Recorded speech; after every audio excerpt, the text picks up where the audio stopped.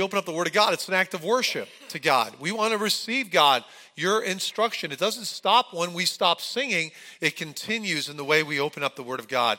And with that in mind, let's have a word of prayer this morning. Lord, thank you for the opportunity we have to worship you. Thank you, Lord, for what you've done for us. And Lord, as we conclude our study of the book of Romans, I pray, God, that we would have a heart that is ready to receive what you want to teach us today. And we give you all the praise and all the glory in Jesus' name. Amen. Amen. Well, we've been in a series entitled Faith from the Inside Out for almost a year, studying the last 5 chapters of the book of Romans, one of these amazing books of the New Testament, a fantastic theological treatise. I mean, if you want to find out some of the major doctrines of the faith, you can find them in the book of Romans. And we talked about this chart and the theme being, you can see it on the top, justified by faith, written around 57 AD from the city of Corinth, most scholars believe, to the church in Rome with a promise that Paul made that one day I will come to the church in Rome. I'll come to you. I want to see you. He had a love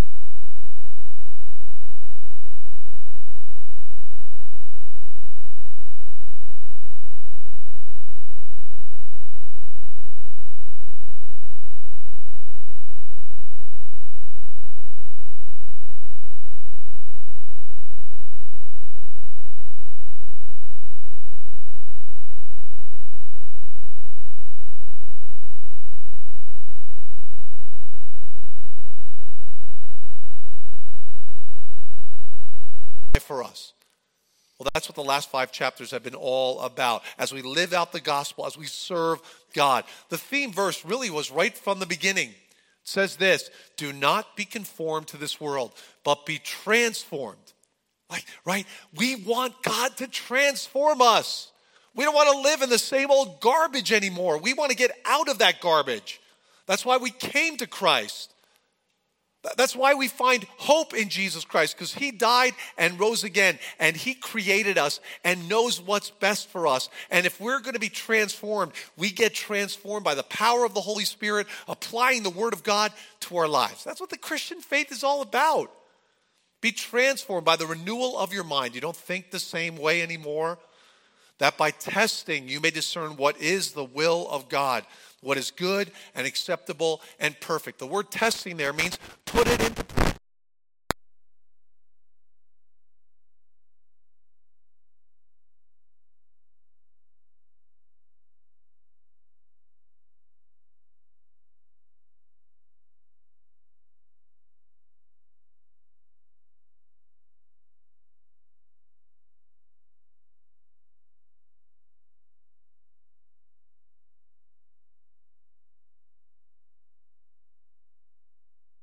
transformed. Last week we talked about protecting the faith and how we need to take a stand for the faith against those that want to undermine God's truths or divide the church. We need to take a stand. Today I want to talk about this, the mystery of Christ unraveled. Mystery unraveled. Paul talks about this amazing mystery of the gospel. And we're going to talk about that today. The bottom line is this, the mystery of God's good news became abundantly clear in the incarnation of the perfect God-man who gave his life on the cross for our sins. It is an awesome, true story. And the Bible calls it a mystery, not because God wanted to keep it hidden from us and keep us in the dark, but it was revealed over time. Portions of it revealed over time. You can understand that in the Garden of Eden, when Adam and Eve sinned,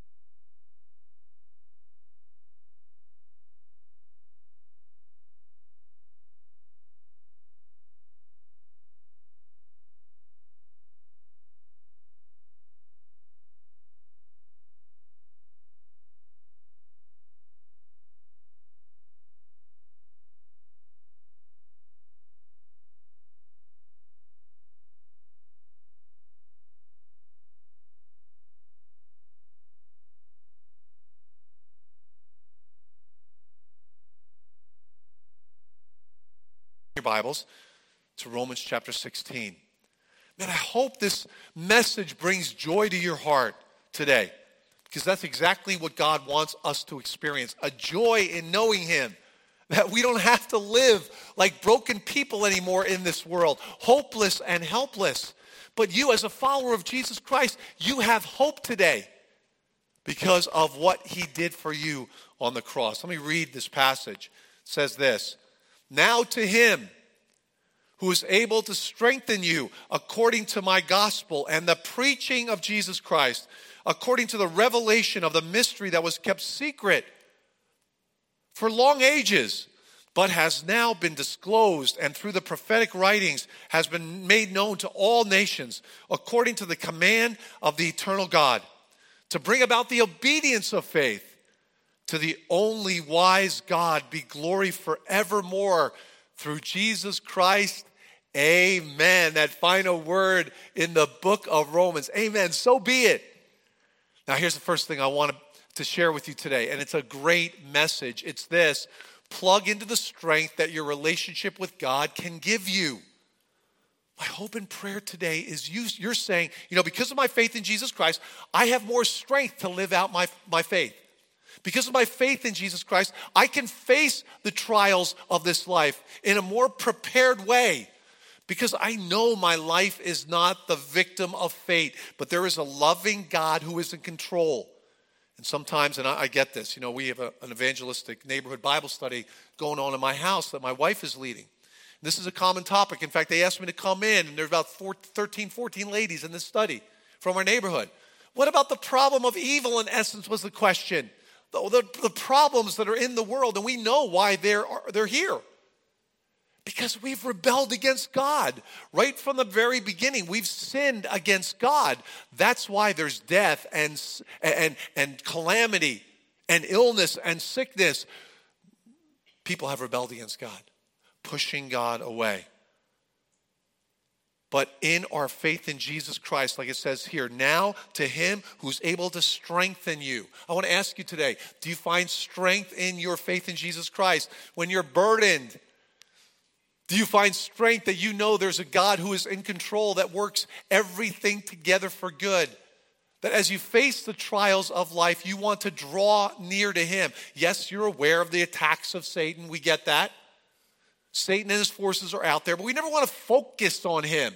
We want to be aware of him, aware of his schemes. But the Bible says, draw near to God. Wait upon the Lord, like Isaiah 40 says, and you will mount up like wings of eagles. You wait upon the Lord. You wait upon his application of his truth in your life. Are you plugging into the strength every day that you can find in Jesus Christ? I'm probably like you. Times I feel discouraged. Times I feel weak. At times there are questions in my heart. But I know whenever I have the discipline to come before the Lord and just seek him, and in a sense, like the song says, right, count your blessings every day.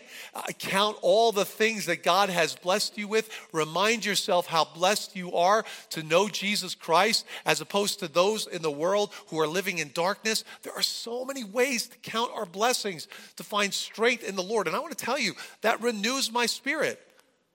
When I start to listen to praise music in my home and in my car, that renews my spirit. It renews my strength. When I saturate myself with the truths of God's word, it gives me strength. Are you doing that in your life? Saturate yourself with the truth of God's word. Change the music that you listen to. Change what you read, what you're inputting into your life. Your relationship with God, with Jesus Christ, should give you strength every day, and only God can give it. See, that's what he's saying here. Now to him who's able to strengthen you. I love how he says, according to my gospel. My gospel. Paul owns this gospel. It's a great transformation for me as a pastor when somebody comes to the church and says, oh, your church is so friendly. Oh, I love the worship at your church. And to see that person start to attend Riverview Church, and all of a sudden, I love the worship at my church, right? I love the people at my church. And as Paul concludes the Gospel of Romans, excuse me, He says, this is my gospel. I've owned this. He is for me. He wants the best for me. And if God is for me, who can be against me? That gives me a strength and a boldness that I can find nowhere else. And here's another thing that gives me strength in my life, and I hope in yours. A deep conviction of Christ's eternal truths. A deep conviction of Christ's eternal truths. You know, the more you study the more Word of God, the more you're amazed by the wisdom of it. To have this deep conviction of what Jesus taught and what he said and the uniqueness of Christ is powerful. When I'm in my marriage and we're having differences of opinion about things or struggles or tension in my marriage, I want to be driven back to the truths of God's word about how I should handle that.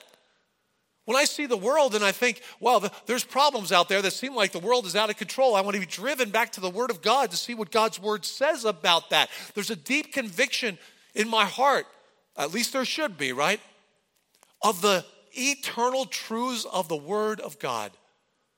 God is in control. God knows exactly what's happening. There's problems in the world because people have rebelled against God and sinned. That's why we experience problems. These deep eternal truths give me strength that Jesus is with me. He has a purpose for me. He knows me. He's counted the days of my life before I've ever lived them. I hope you're encouraged today by a God who's that involved in your life. He knows who you are. I love what it says in Isaiah 55. For my thoughts are not your thoughts. Neither are your ways my ways, declares the Lord. As the heavens are higher than the earth, so are my ways higher than your ways, and my thoughts than your thoughts. We should never think that God is overloaded by the information of this world. We should never think that God is overloaded somehow by knowing all that he does about every individual on the planet. He is not a finite God. He is an infinite God. And too often I have found as a pastor that people want to diminish our God. They can't believe the miracles of the Bible because how could that happen? Your God is too small. They can't believe the stories of the Bible and all the things that God has done over time because that violates natural laws. Well, your God is too small. Jesus has no problem walking on water. Jesus has no problem raising up a dead person.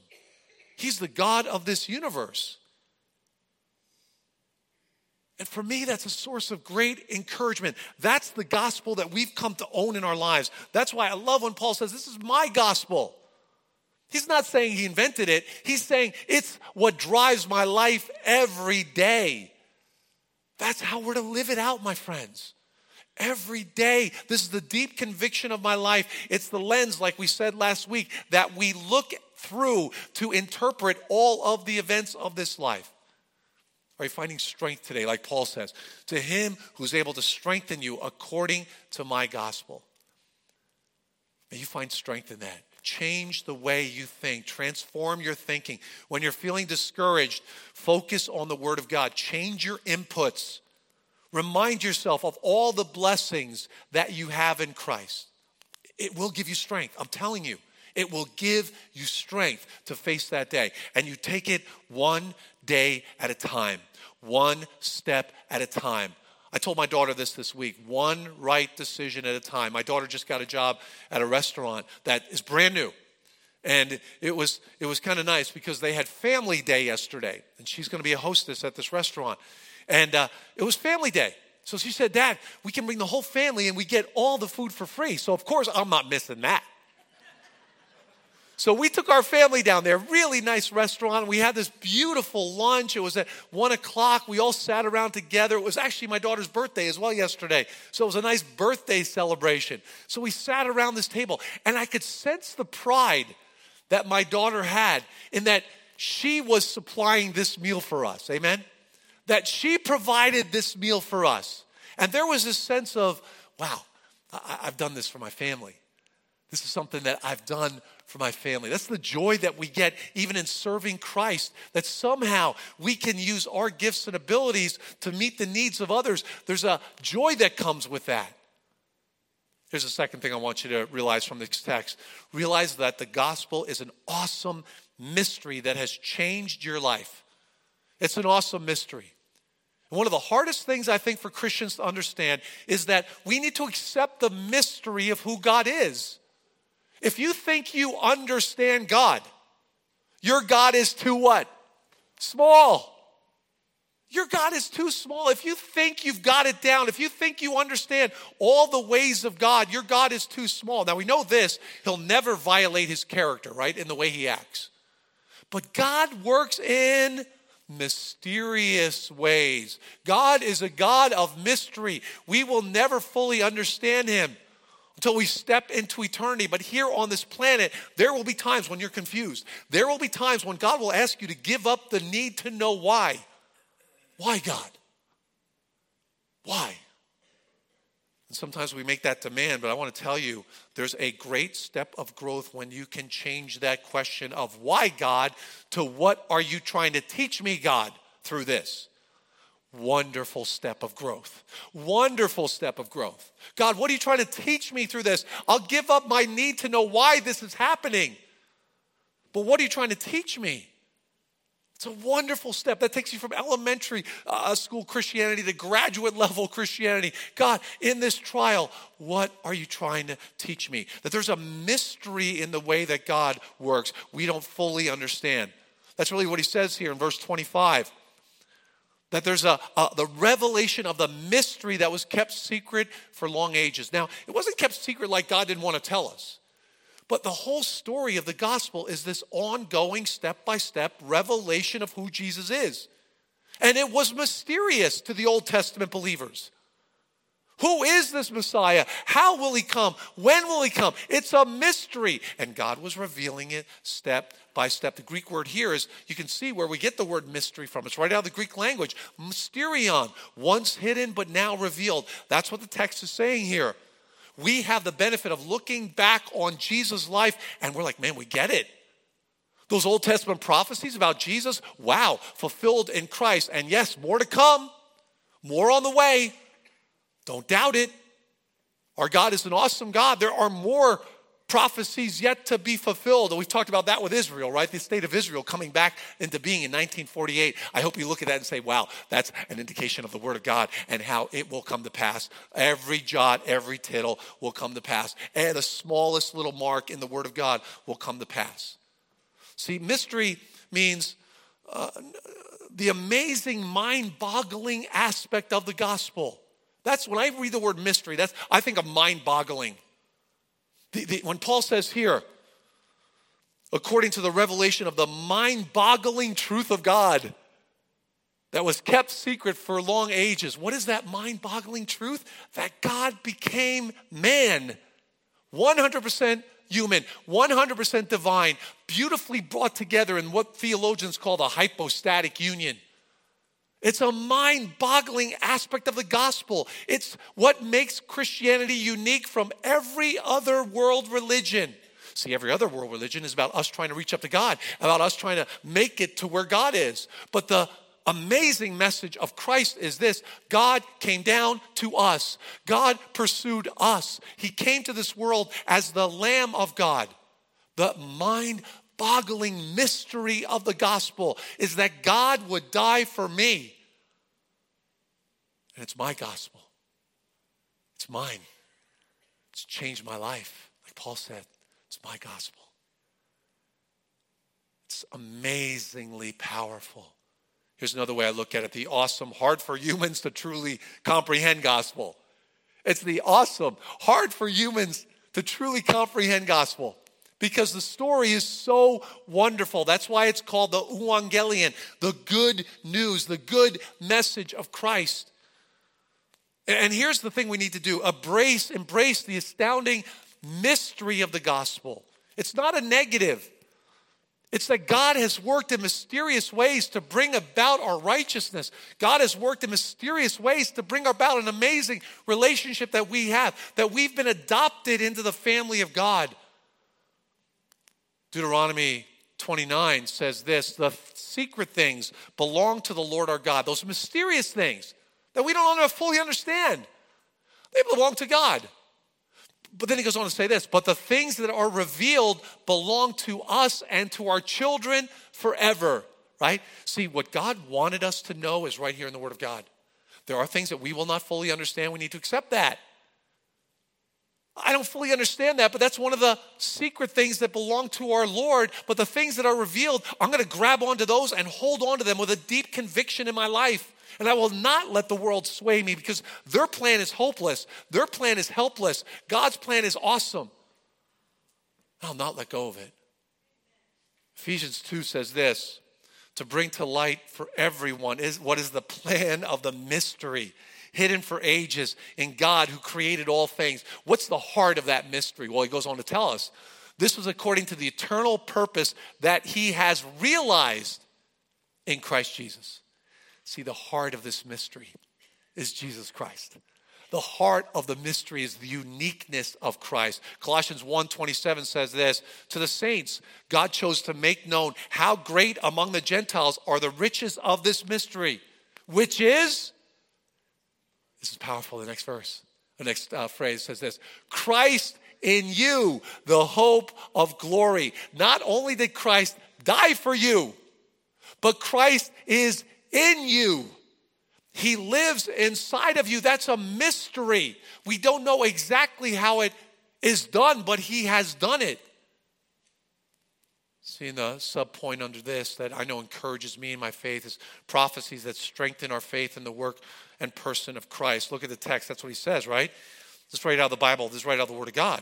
Verse 26, but now has been disclosed and through the prophetic writings has been made to all nations. What Paul's saying is the prophecy should confirm our faith. That should be another confirmation of our faith. When I was asked to join these ladies from our neighborhood that my wife is leading a Bible study for in our home, they asked me that. Well, how do you know the Bible's true? And one of the first things I turn to and I talk about is what? The prophecies of God's word.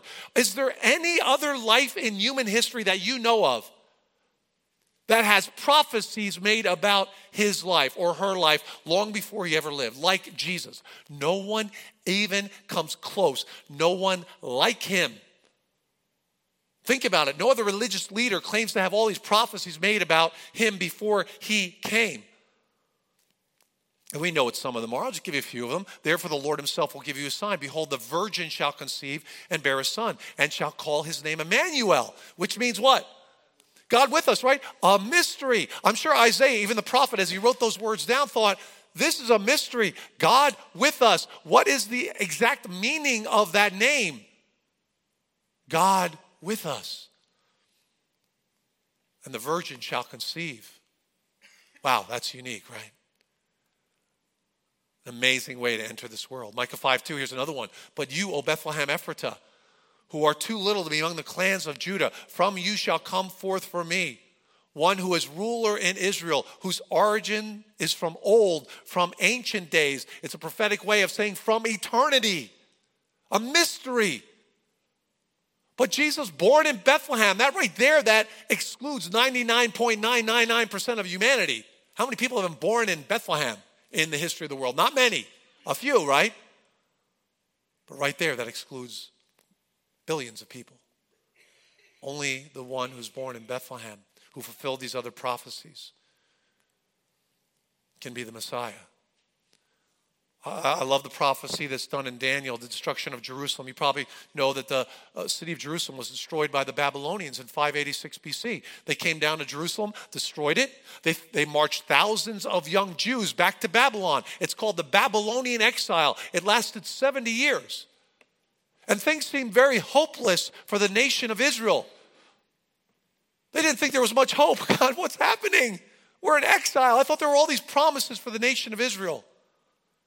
And as these thousands of Jews were marched into Babylon, which is that red right circle on your map, they were far from their homeland. But a prophet by the name of Daniel rose to the scene. And he predicted this in Daniel 9. He said, know therefore and understand that from the going out of the word to restore and build Jerusalem, to the coming of an anointed one, that means Messiah, a prince, there shall be 7 weeks. Then for 62 weeks, it shall be built again with squares and a moat, but in trouble time. And after the 62 weeks, an anointed one shall be cut off and shall have nothing. In the original Hebrew, the word weeks really, literally is sevened. So that's the word seven. And what he's really talking about here is a period of 7 years. 62 times 7 years. That's a period of 7 years every time he talks about a week. So if you take the math of this, 7 plus 62, that's 69 weeks times 7 years, that's 483 years. See, here's what Daniel was saying. When the emperor, when the king makes a decree that Jerusalem shall be rebuilt, the clock starts ticking. It starts ticking. That's a timeline until the anointed one, the Messiah, will be revealed. And Jesus was revealed as the Messiah when he began his public ministry, being baptized by John. Everyone talks about that being the beginning of his public ministry, revealing himself as the Messiah.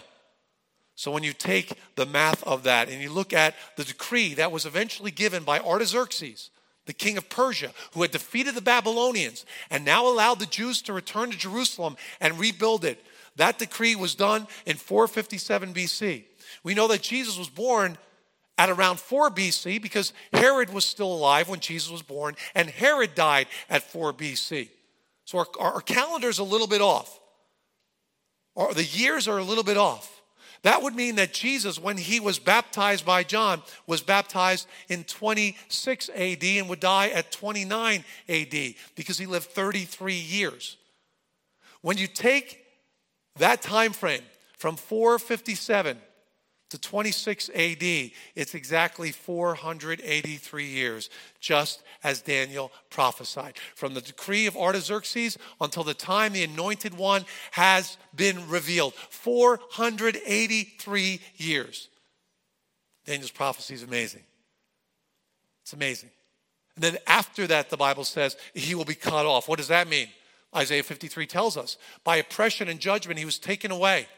And as for his generation, this is another amazing prophecy, who considered that he was cut off out of the land of the living, stricken for the transgression of my people. See, Paul says the prophecy should encourage us.